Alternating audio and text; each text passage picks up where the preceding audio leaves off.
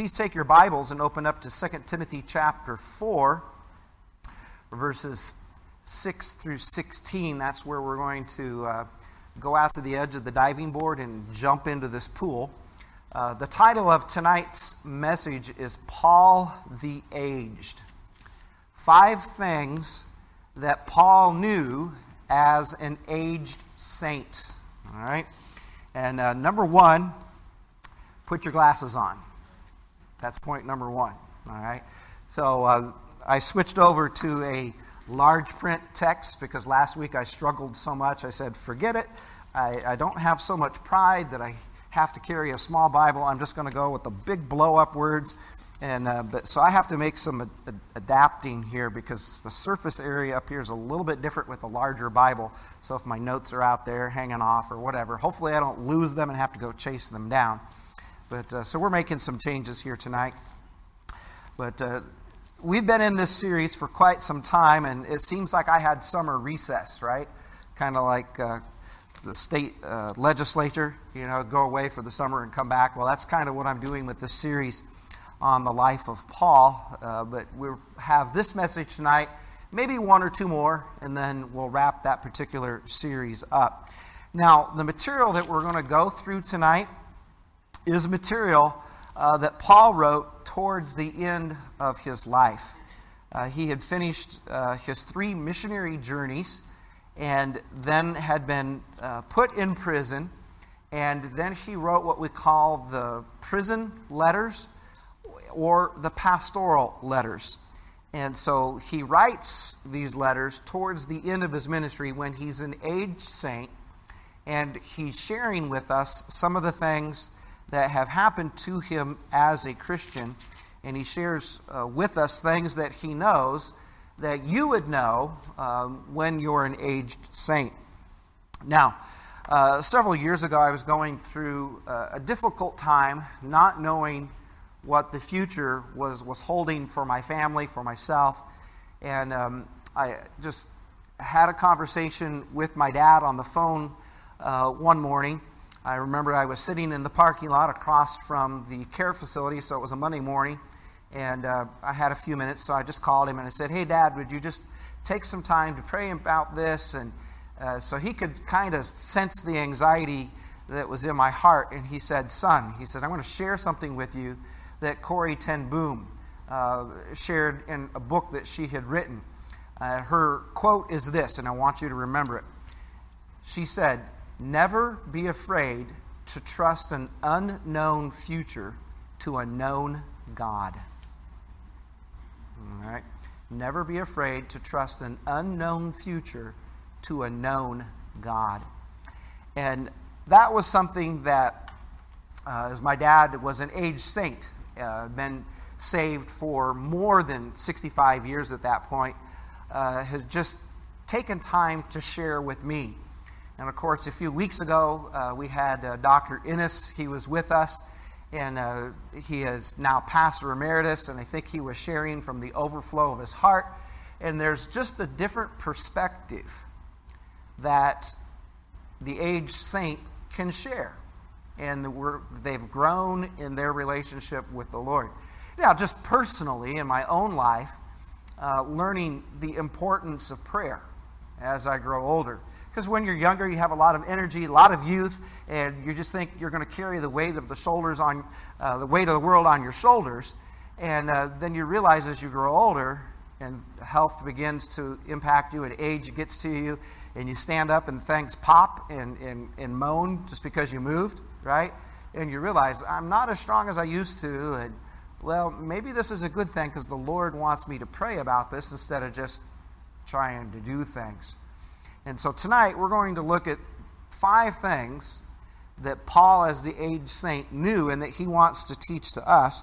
But you don't have to be an aged saint to know these things. So the sooner you learn them, the better off you will be. 2 Timothy chapter 4, verses 6 through 16. For I am now ready to be offered, and the time of my departure is at hand. I have fought a good fight, I have finished my course, I have kept the faith. Henceforth there is laid up for me a crown of righteousness, which the Lord, the righteous judge, shall give me at that day, and not to me only, but unto all of them that love his appearing. Do thy diligence to come shortly unto me, for Demas hath forsaken me, having loved this present world, and is departed to Thessalonica. Crescens to Galatia, Titus until Dalmatia. Only Luke is with me. Take Mark, and bring him with thee, for he is profitable to me and for the ministry. And Tychicus I have sent unto Ephesus, the cloak that I left at Troas with Carpus. When thou comest, bring with thee, and the books, but especially the parchments.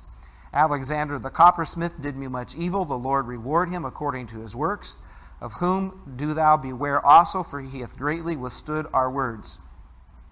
At first my defense no man stood with me, but all men forsook me. I pray that it may be not laid to their charge. Notwithstanding, the Lord stood with me and strengthened me by the preaching. By me the preaching might be fully known, that all the Gentiles might hear. And I was delivered out of the mouth of the lion. The Lord shall deliver me from every evil work, and will preserve me unto the heavenly kingdom, to whom be glory forever and ever. Amen. So Paul closes with a doxology. He wants God to receive the glory by sharing the things that he's learned as an aged saint. Now, there are several things in the text that we're going to look at, but he knew that he had fought the fight. So look with me specifically in verse 7. I have fought a good fight. I have finished my course. I have kept the faith. Now, earlier in his ministry, he said that he kept his body under, lest when he had preached, he had become a castaway. And that's something that I think as a Christian that we always want to be concerned about, is that what we preach and what we teach, we actually live. Now, with the sin nature, we know we're going to sin, and we violate what is in the Scriptures and what we teach and preach, and we have to confess our sins. And we do that every day, do we not? All right? And so I know this week I've had to confess sin in my own life. But Paul is saying towards the end of his life as the aged saint, I have done these things. It's written in such the tense that it is a completed action with ongoing results. All right?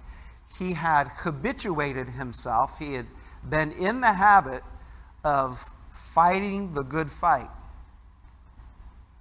That he developed the right kind of habits that he could say, I've fought it, and I've won. I've kept the faith. What's been deposited to me, I've been faithful to keep it. All right? I have finished my course. So Paul is coming up to the end of his life, and he's saying, all right, I have fought the good fight. So tonight, remember, the Christian life is a battle. And I'll just be honest with you, primarily the battle is the battle of the mind. All right? So 2 Corinthians chapter 10, verse 5, casting down imaginations and every high thing that exalts itself against the knowledge of Christ, and bringing into subjection or captivity every thought to the obedience of Christ. The battle is waged in your mind. Put on the helmet of salvation. Let this mind be in you, which was also in Christ Jesus. Fight the fight. We're never done fighting. All right? So, but through the practice, continual good habits, the battles are winnable more and more and more. All right? And so Paul had won the battle, and it has ongoing repercussions in his life where he is saying, look, I have done this. All right. So Paul says that he has fought the fight. The word fought here means to engage in conflict. Now, perhaps there's a slight passing reference to the Olympic Games, or maybe that military battle.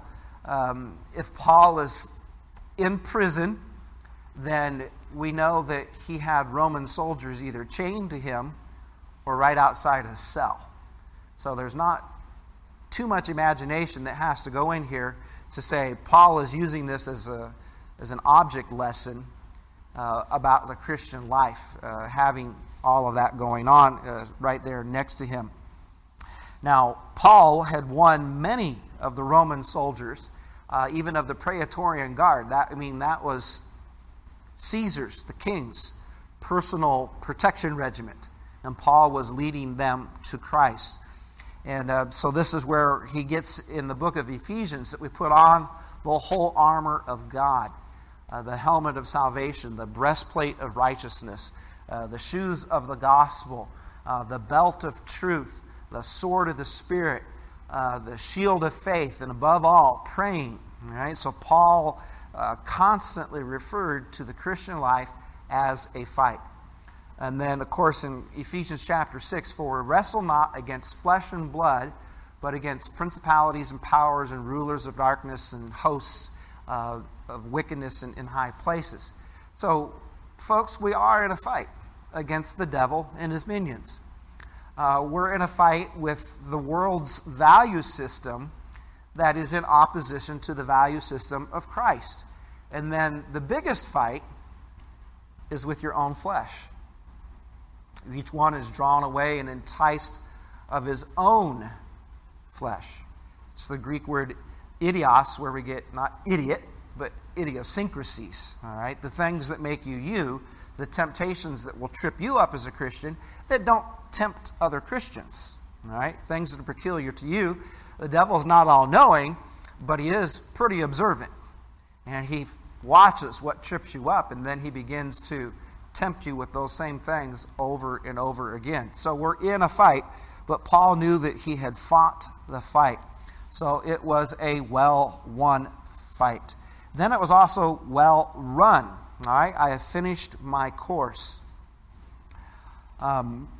We know that the Queen of England passed this last week. Some people are saying, was she a Christian? I've seen two pretty good presentations showing that, yes, most likely she was a born-again evangelical Christian. Franklin Graham had shared that Billy Graham had been with the Queen on many occasions, and she would come to the United States and visit him. When he would go over there, he was invited to Balmoral Castle, and he believes that she was a Christian. And then a Northern Irish member of British Parliament, Ian Paisley. He's now in glory, but he also was a born-again fiery preacher. He's Free Presbyterian. If you want to hear him preach, you can go to sermonaudio.com and just search for Ian Paisley, I-A-N, Ian. And he has some wonderful messages. And so he was a pastor of a Free Presbyterian church in Belfast, Northern Ireland. But a born-again believer. And with his interaction with the Queen, he believed that she was a born-again believer. So she finished her course this last week. Dewey finished his course about a year ago. And these are the aged saints being promoted to glory. We will eventually finish our course. All right? But will we be faithful in our course? So the Greek word here is for course is translated dromos, which refers to a race course. And so he saw himself as a Greek athlete, not as a Roman soldier, but now is a Greek athlete. And all of the rules of competition that go along with this. The words are used in the New Testament that John fulfilled his course.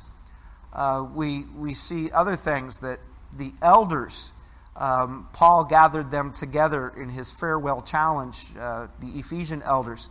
And he said, bonds and afflictions abide me, but none of these things move thee, neither count I my life dear unto myself, so that I might finish my course, dromos, with joy. All right. Would you just show me your pearly whites? And just smile right now. Can you remember just to take a deep breath and smile? It'll do you good. So I was coming up from Target this afternoon. I was a little stressed out about the time. I went down there to pick up a prescription of medication, and then there were a couple of other things that I was trying to get, and waited forever in line. I was looking at my watch. It was 5:02, then it was 5:08, then it was 5:13, and this is the self-checkout, right? And so this is supposed to be going quick. And it's not. It's just grinding. And I'm thinking to myself, come on, people, come on. How slow does this have to be? Come on. Let's go. And I get up there, and I start scanning my stuff, and the machine freezes on me. And I've got 2 of the 3 items checked, and then I can't weigh the bananas. So then I have to call the clerk over, and the clerk comes over, and he points out to my attention. He says, are you paying with cash or card? I said, with cash. He says, you can't use this machine. I'm like, no, really? Oh, we'll put you over on this other machine. Comes another customer, hops up on the machine, takes it. And now it's 5:27. And I'm like, all right, I'm sorry, I just got to leave. So I just left all the stuff there, all right? And I'm on the way, coming up the hill, and I'm going, and I'm like, wait a minute. I'm supposed to have joy.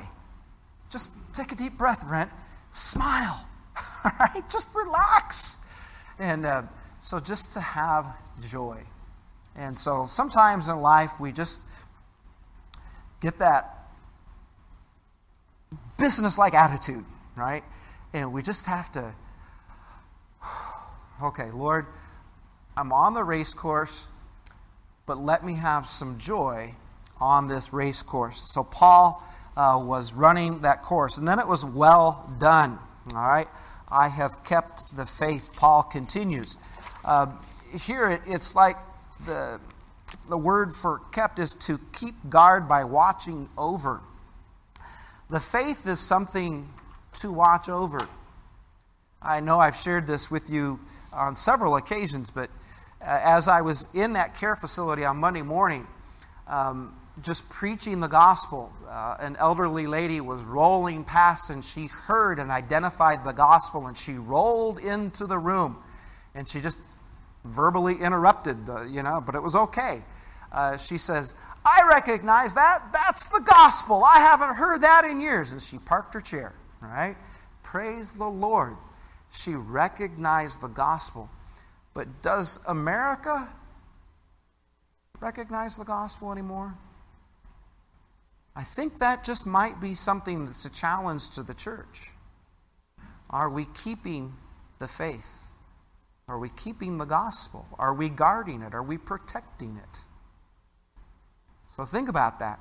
So Paul is saying, I've kept it. Just as the prophets of old kept their charge to deliver the word of God. All right. So, with death before him, Paul could rejoice that he was not going to end up a castaway after all. He had finished his course. He had kept the faith.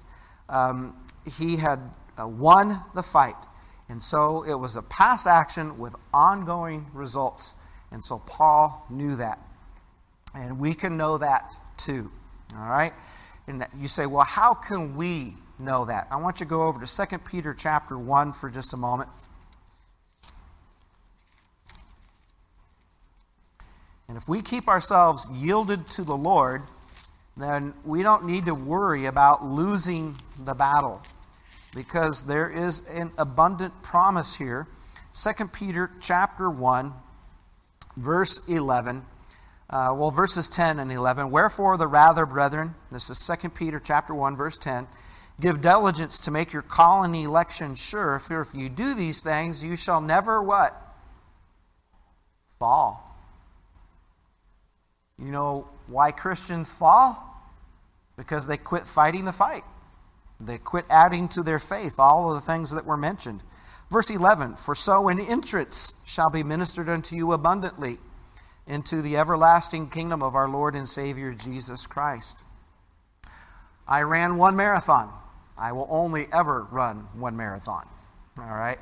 Now, I did several half marathons up to that point, but I remember the day of the marathon. I'll just tell you the story because, it was a one-time life event, right? So we had trained, and we were going over to Fremont right on the bay. So it's going to be cool, beautiful weather. Well, then we watched the weather forecast, and there's going to be a heat wave on Fremont that day, a micro pocket, a heat wave in the high 90s. So we get there, and they're like, okay, let's try to start this just a little bit earlier so we can beat the heat. And so there's this guy holding up a sign with the time that I wanted to finish at. I wanted to finish in 4 hours and 58 minutes. And he was holding up 4:58. I wanted to do it under 5 hours. And that's what I had trained for. And I knew that I was capable of doing it. And so I walked up to him and said, how many marathons have you run? And it was well over 25, all right? I forget the exact number. So I said, all right, I'm going to run with you, all right? And then he gathered that group together that wanted to run at 4:58, and he said, we're going to run a little bit faster up front so we can beat the heat, and then we'll back the tempo down. Well, he ran us I ran with him way too fast, all right? For 13 miles, we ran at like an 8-minute mile pace. And I had no energy left at the 13-mile mark. And I figured, well, I've got to walk 13 miles back, so I might as well start walking back. And so about 17 miles, my energy came back. I ran again from 17 to 21. At 23, I bonked, or 21 miles, I bonked again.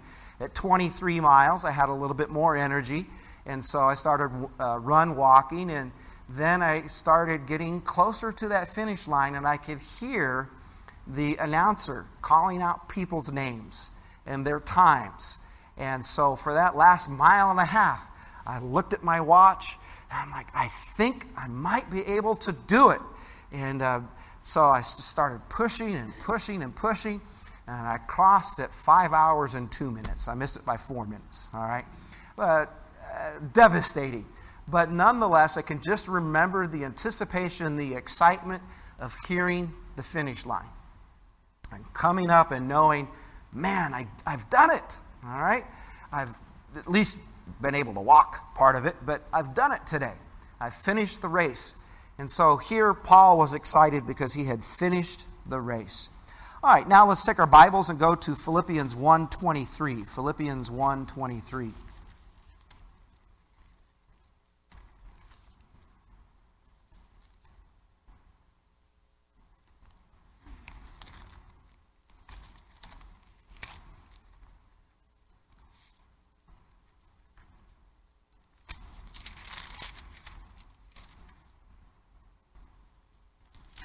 All right, in Philippians 1:23, the Apostle Paul brings a different perspective on life to us.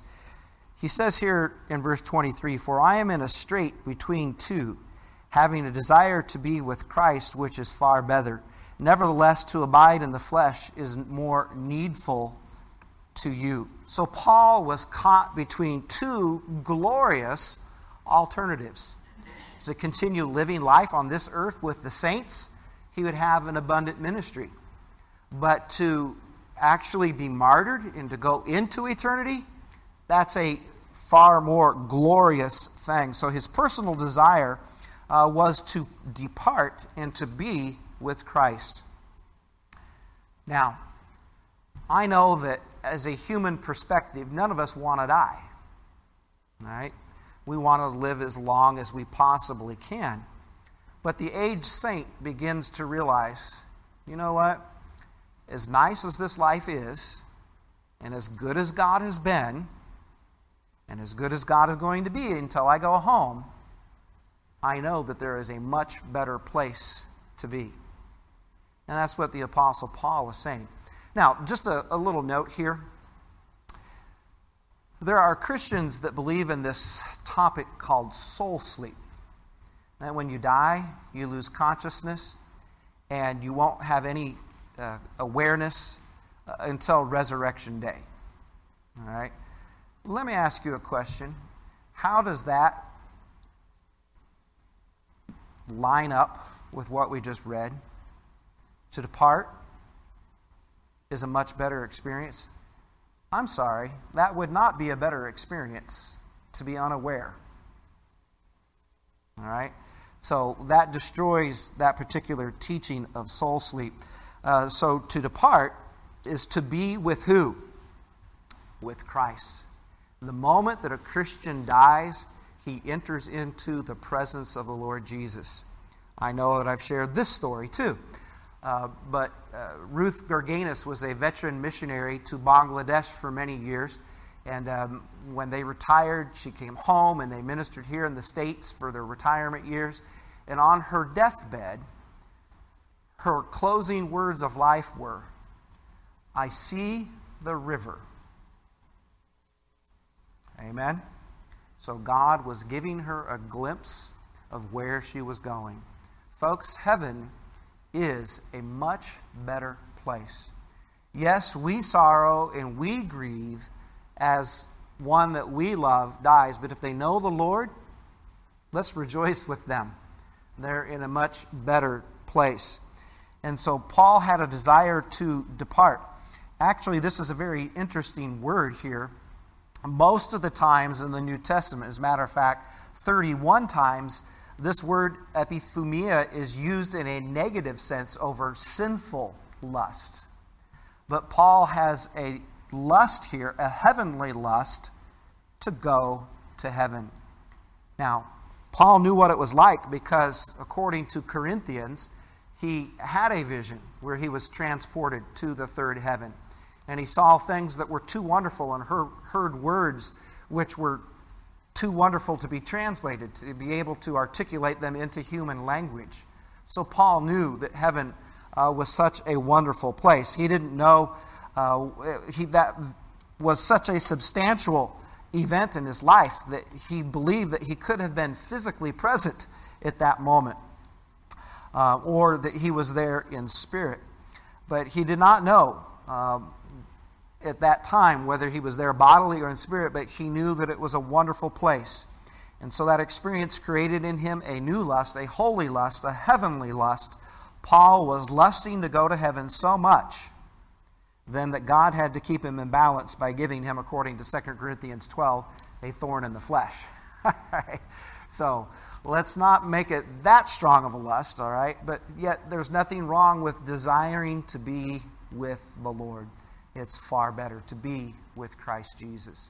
To be absent from the body is, 2 Corinthians 5:8, to be present with the Lord.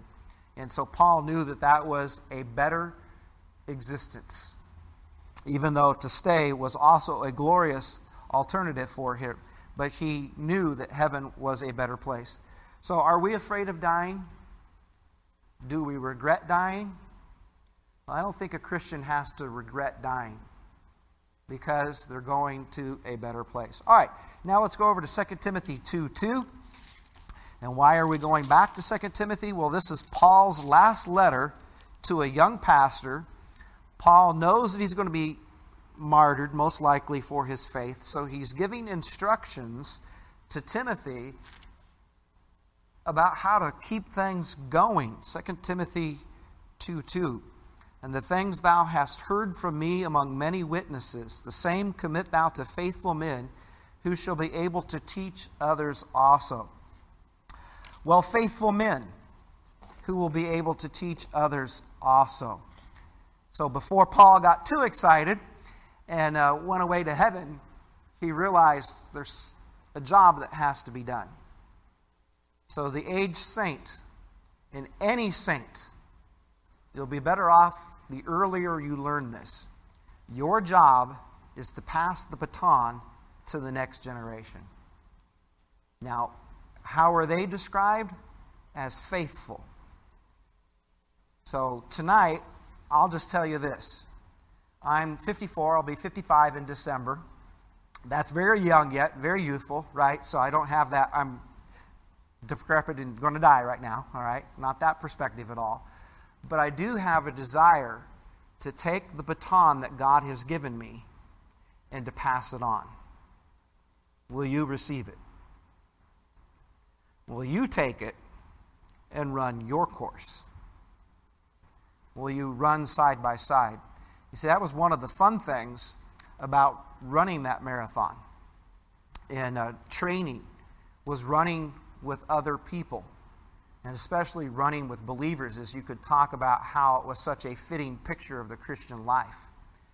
But it just seemed like you could feed off of that other person's energy as you ran with them.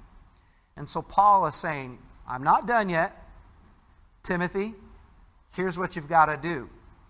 You've got to be able to hand this off to faithful men, and you've got to then tell them they've got to hand it off to others. So notice the four generations that are here. Paul to Timothy, Timothy to faithful men to others.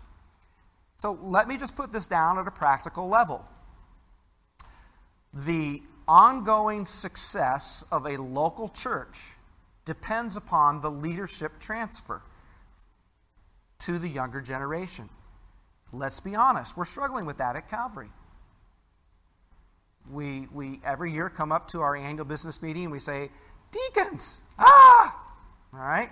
Well, I'm not too worried about it because the New Testament church was several thousands and they only had 7, all right? So I'm sure that what we've got is sufficient for the size that we are. And so I'm not worried about the number of deacons. I'm worried about the process. Is this in place? We're trying to hand the baton off. Someone's got to pick it up and go with it. And then we've got to go out and get these disciples. We've got to make them. And so this is our responsibility. And so this is what Paul is telling Timothy. So from Paul to Timothy, faithful men to others encompasses 4 generations of godly leadership. That process of spiritual reproduction, which began in the early churches, to continue until the Lord comes. So this quote comes from John Phillips in exploring 2 Timothy. He says this: in this verse we have the Holy Spirit's formula for church growth. The formula that Paul followed. Paul used no clever tricks. He had no need to promote contests that offered incentives and prizes to the one who brought in the most visitors. He did not give away free trips to Jerusalem or arrange conducted tours of Rome. Well, those would have been jail cells, but anyway, he did not give away camels or curios. He did not try to encourage one to compete with another church in reporting conversions and baptisms. He would have scorned such expedients. Paul added people to the church, one convert at a time. His method was like Christ's. The Lord poured himself into a dozen men who, when filled with Christ and the Holy Spirit, poured themselves into others. So this is what an aged saint knew. This is where it is, folks. Many years ago, I sat down with an unsaved man who was a real estate agent for Coldwell Banker in Pleasant Hill. First name was Frank. I'm struggling to remember his last name. But Frank made this observation. He said, when any organization has not had new leaders within 3 years, that organization is stagnant and dying. And that's how he ran his business. He was training new real estate agents. And by the way, he was the top real estate agent for Coldwell Banker in that region. So he knew his stuff, and he knew how to continue his office. Well, I knew him for about 10 years, the closing years of his practice as we looked for a church facility. And then he retired and he turned the business over to other people. And that still kept going. So when we finish our race course, will we be finishing with the baton in our hand? That's a foul. Okay? We've got to pass that baton off. If you're running next to one, you've got to be willing to take the baton and go with it. And then you are responsible for giving it to someone else. So Paul knew this as an aged saint. Let's go to 2 Timothy 3:16, just a chapter over. Something else Paul knew. All Scripture is given by inspiration of God and is profitable for doctrine, for reproof, for correction, for instruction in righteousness, that the man of God may be perfect, thoroughly finished unto all good works. Profitable. All right? The Bible has profit. It's going to do you good. It's not going to hurt you to follow what's in the Bible. So, yes, every ministry has some organization, right? But a New Testament church that functions according to the Bible is both an organization and an organism. And the life of the organism is sustained by the Word of God. Folks, this is what we call the sufficiency of Scripture. The Bible has everything in it that you need to live your life. The Word of God has all the counsel and all of the guidance and all of the wisdom and all of the help and all of the resources that you need for this life. The Bible is sufficient, thoroughly furnished. The same thing here. It fills out this idea. It's fitted out. All right? So, this week my son is going to come over from Merced. He's going to pull me out of the rat race and take me over for one day. And I don't know where we're going. I'm just flying by the seat of my pants. I'm trusting him to do this right now. All right? But I know that wherever we go, we're going to be thoroughly outfitted to go, even if we go into the remote wilderness. I mean, we have water purification tablets. We have a water purification system. We have air-filled sleeping mats, right? That's one of the necessities. We have a bear canister.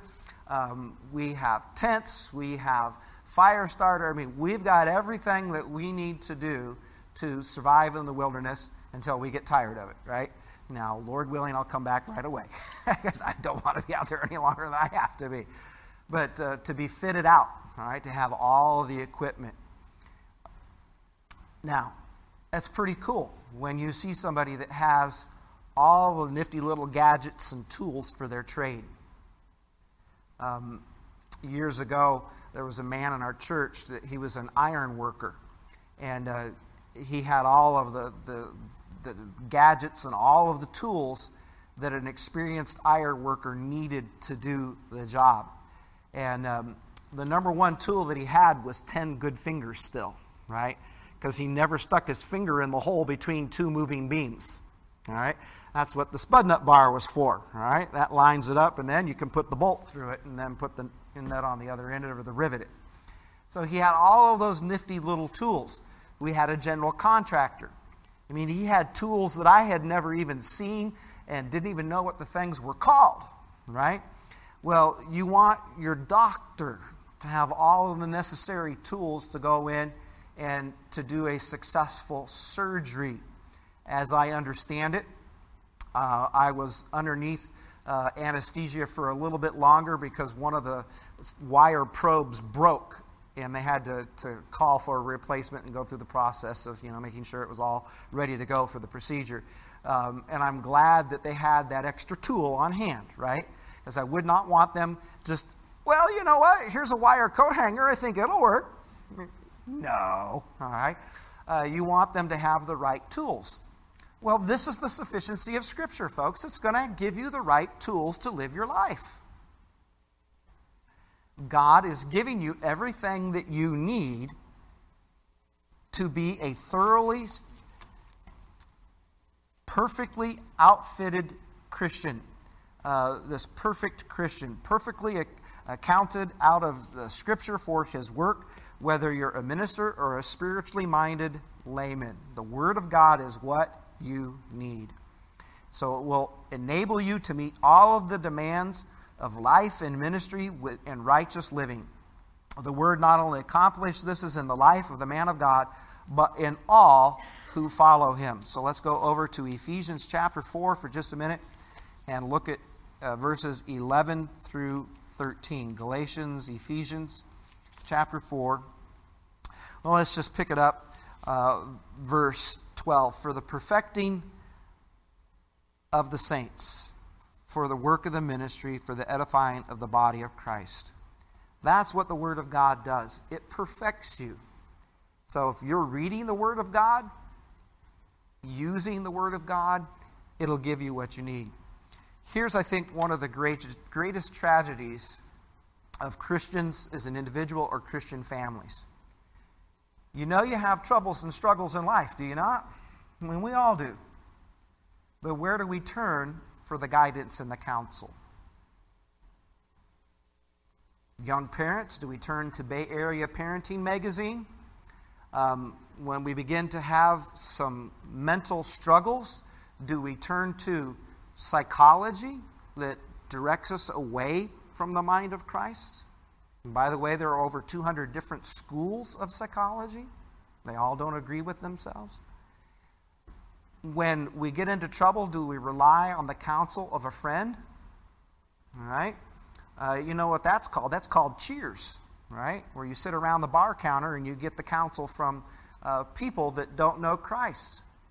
And instead of going to the Scriptures. And so, look, there's wonderful resources. We try to put those out on our literature rack out here when you come in the double glass doors. There's all kinds of topics. If you don't see something on the topic that you're dealing with, I guarantee you that if you'll just go to that website and look it up, you can find guidance on that particular topic. There's more and more of those things that are coming into place. I mean, all kinds of things, folks, that the Word of God deals with. Bulimia, anorexia, cutting, all right, adultery, pornography, homosexuality, lesbianism, all of these things that believers can be tempted with and struggle with. The Word of God is sufficient to help us with these things. It has the answers. We don't need to go looking anywhere else other than the Word of God. And this is what a seasoned saint knew.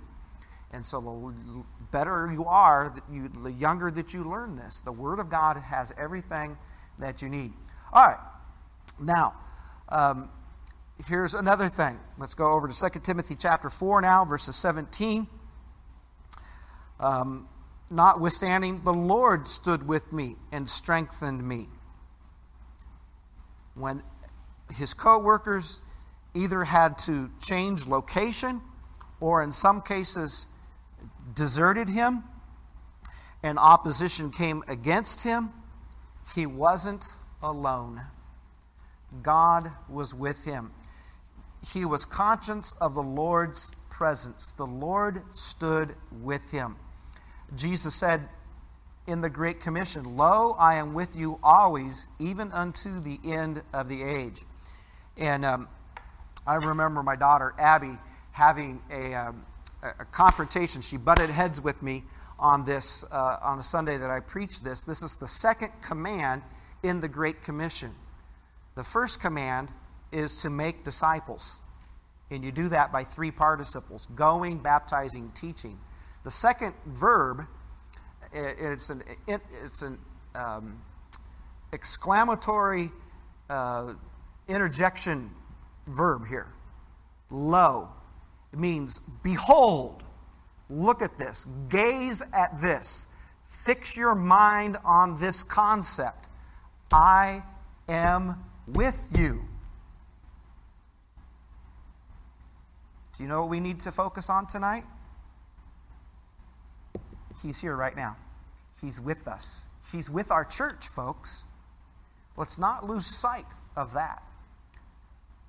This morning, we were in Children's Sunday School looking at Joshua chapter 8, where the children of Israel went up against Ai after they had just defeated Jericho.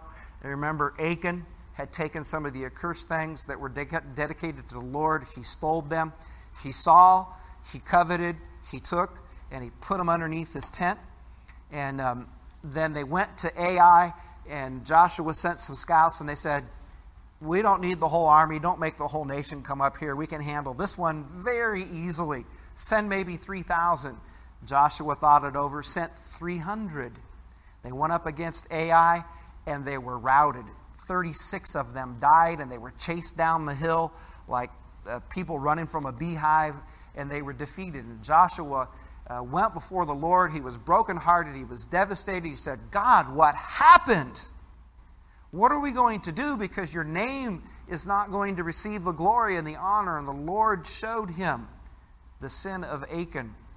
But the idea here was that God was not going to be with Israel because of their sin. And Joshua was like, "God, if you're not going to be with us, we're done. We need your presence." And then the Lord said, "Look, this is what you do. You repent, and then my presence comes back to the people, and you can go forward." And that's what they did. And so tonight, the Lord, his presence is with us. And then we see his conquering presence here in the second half of verse 17. "Then strengthen me, that by the preaching might be fully known, that all the Gentiles might hear. And I was delivered out of the mouth of the lion." Hey, do we have Paul in a lion's den story somewhere? All right. Maybe these were the gladiator games. And Paul had been thrown into the gladiator ring. And he had to face that horrible beast. But the Lord delivered him. The Lord was with him. The Lord's conquering presence. His confirming presence. That by the preaching, that the gospel might be fully known, that all the Gentiles might hear. And so God was with him in that great commission. Then we see the controlling presence of the Lord. God is working in our circumstances. And then in verse 18, his continuing presence. And the Lord shall deliver me from every evil work, and will preserve me unto his heavenly kingdom, to whom be glory forever and ever. Amen. This is why Paul can write, nothing can separate us from the love of God. Nothing can do that. So these are the 5 things that Paul knew and that we can know. And so here, he had fought the fight and he had won. He knew that heaven is a better place. All right? Are you ready? Here comes the next big bold here. All right, the big idea flashed at you. Develop the perspective of an aged saint. He knew that leadership had to be trained. That was number 3. Number 4, he knew the scriptures to be sufficient. And number 5, he knew that God was always with him. And so remember, there's nothing that can separate you from the love of Christ. Learn these 5 things from the perspective of an aged saint. Learn them now, and you'll have more blessings on your course. So tonight, fight the good fight. Run the race. Finish the course.